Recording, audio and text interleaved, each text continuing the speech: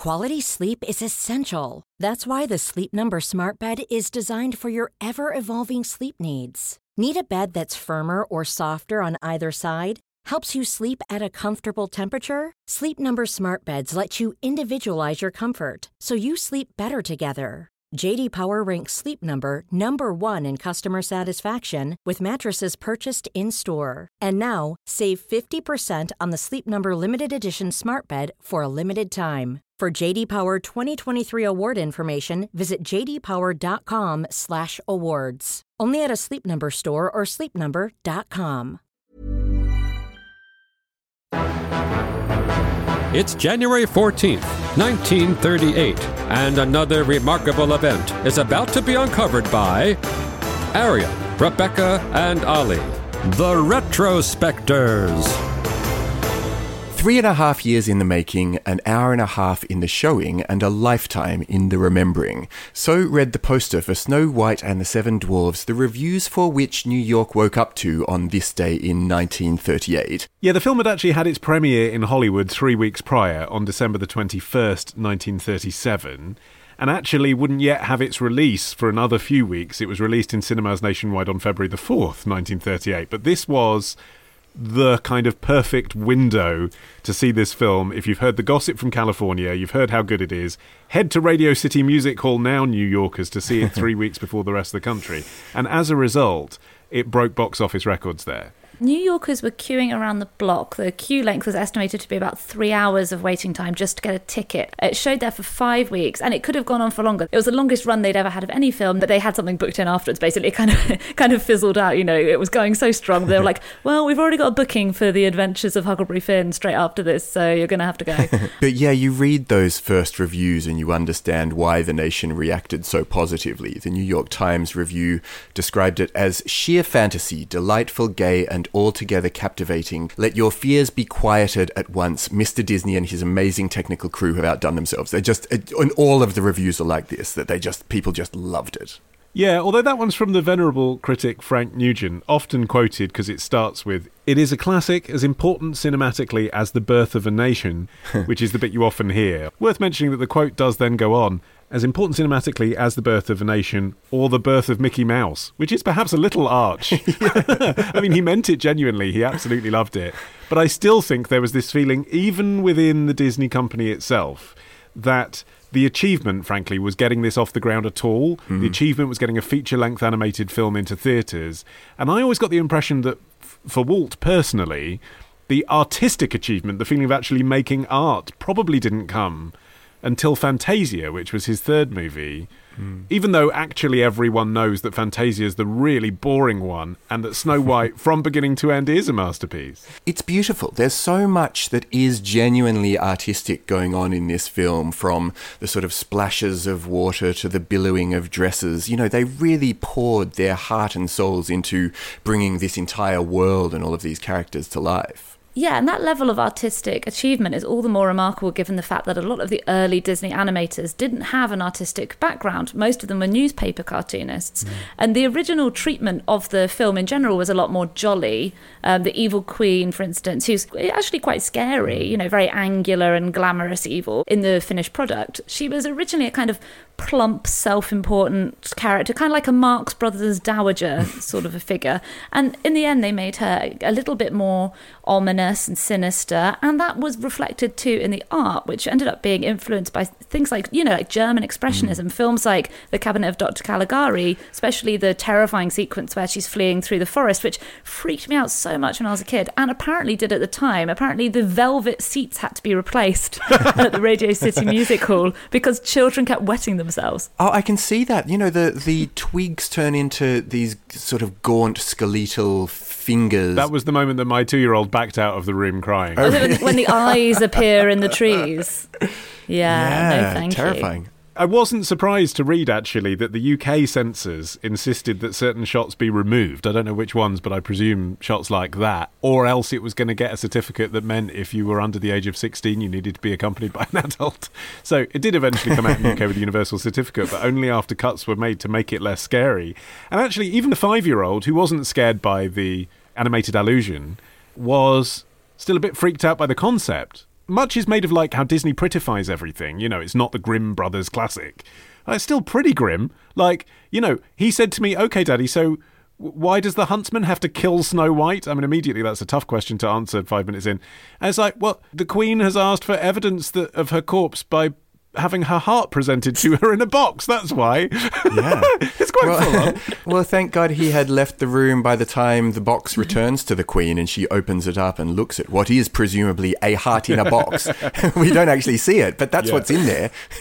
But the thing that Disney had discovered in the course of making Snow White was the multiplane camera. And that came to be so significant in the development of all Disney feature films, all the way up to The Little Mermaid, which is basically to do with lighting. So essentially, instead of having one thing that you're filming, you have numerous different planes of glass that are being filmed from above from a camera, which means you can light the background dark and scary, but make Snow White look maiden-like and beautiful and pure, all in the same shot. And that's the filmic sort of three-dimensional element that they managed to pull off with this, that both contributes to the artistic achievement of it, but also, I think, is what blew Nugent's mind. I mean, in that review, he says, "You will not most of the time realise you are watching animated cartoons, and if you do, it will only be with a sense of amazement." It seems hilarious today, doesn't it, when we're used to genuinely photorealistic 3D computer animated films, but the audience then didn't see it like we do, as sort of like Renaissance art, perfectly composed, but as reality, like the closest thing they've ever seen to the depiction of a singing dwarf. And that critical acclaim was so important, particularly at a time when the US still looked to New York and New York critics for its overall cultural opinions, because this was a huge risk. It was, as we sort of touched on earlier, the first full-length animated film. And for the 3.5 years it was in production, it was referred to as Disney's folly, not just because it was incredibly expensive. It ended up costing $1.5 million, which was 6 times its estimated budget of $250,000. 1 million of which had to be a loan from the Bank of America to complete it. Oh, there's a brilliant story about how Disney got that loan when he went to the Bank of America and ran a rough cut past the governor of the bank, Joseph Rosenberg, who sat completely impassively throughout the whole screening, and Disney was completely bricking it because he was like, "I don't know if this is going to come off, I don't know what this is going to say." At the end, he turned to him and said, "Walt, that thing is going to make a hatful of money," and approved this loan that meant that he could go ahead and complete the film. Yeah, and the other concern, aside from this ballooning budget, was the fact that because a full-length animated film had never been done before, you know, people just weren't sure, will adults want to go and see this? Keeping in mind that at the time, there was no TV. So when you were seeing cartoons and short features, it was in the cinema before you saw the main film. So there was no precedent to be sure whether people would actually want to come and see 90 minutes of a cartoon. And so it's all the more impressive that Frank S. Nugent's review dwelt with particular warmth on the things that adults still enjoy in Disney and Pixar animated films. The clever background details, the little amusing jokes. He picks up on the animals using their tails as dusters, with the sequence where they're cleaning up the cottage. Yeah, my 5-year-old picked up on that too. He was like, who would want to drink from a cup that a squirrel had wiped with its ass? I mean, audiences have got a lot more sophisticated, has to be said, over the years. I mean, Nugent also said that the hand and lip movements assume an uncanny reality. Charlie Chaplin, who went to the Hollywood premiere those couple of weeks earlier, said that it had even surpassed our high expectations. I love that he talks about himself in the third person, our high expectations. But he said, in Dwarf Dopey, Disney has created one of the greatest comedians of all time. And I look back at that and I thought, Dopey's funny, but is he that funny? Maybe, I guess, in this sort of era that spans from like silent film to talkies, that sort of physical humour was all the rage.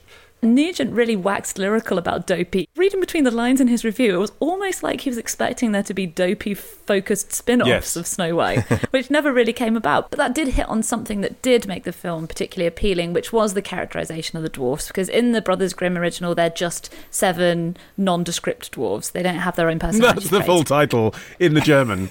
Snow White and the 7 nondescript dwarves. It's all one word. It's in German. Yeah. It's an amazing German word. However, in the process of coming up with the iconic dwarves, they did have to reject several proposed dwarves. Oh, no. So here are some of the ones that didn't make the cut. No, I mean, some of them are not too far off, though. You've got Shorty, which obviously is the Italian gangster dwarf. You've got Deffy, which is just... Yeah, where are you going to go with that character? Probably only one place, and over again. They also really wanted to get a fat dwarf in there because they've got Puffy, Stuffy, and Tubby were all rejected. Well, to be fair, it's physical comedy, Rebecca. I mean, that's a whole avenue of humour, isn't it, that you don't want to shut down? It's interesting that they also got rid of Burpee, that was another of the the considered dwarves, in favour of Sneezy, I guess, who's a bit less repulsive but offers the same kind of humour. But still, a very one-note dwarf. And you know, he only sneezes 4 times in the whole film. That is, again, something that my 5-year-old picked up. He was like, why is he called Sneezy when he never sneezes? I mean, we can't complain that he's a one-note character and then complain that he doesn't sneeze enough. There is a fanny joke in the final film, by the way. Oh, yeah. Doc says something about fannies. He has a spoonerism where he accidentally says fanny and something else. It's when he's talking about nook and crannies. Yes. And because his thing is that he keeps getting the words slightly wrong. Yeah. And he goes, hook and manny, crooked fanny. But he stops on fan. He says fan. He doesn't say E. So it's just sort of still like a universal rated joke. Naughty. It means your buttocks in America, which is slightly less horrifying. It does, yes. Still a fanny joke. Next time. The equivalent of, going to see Russell Brand's play about the noughties. So that was why people went. Love the show? Support the show. Patreon.com/retrospectors. Part of the Acast Creator Network.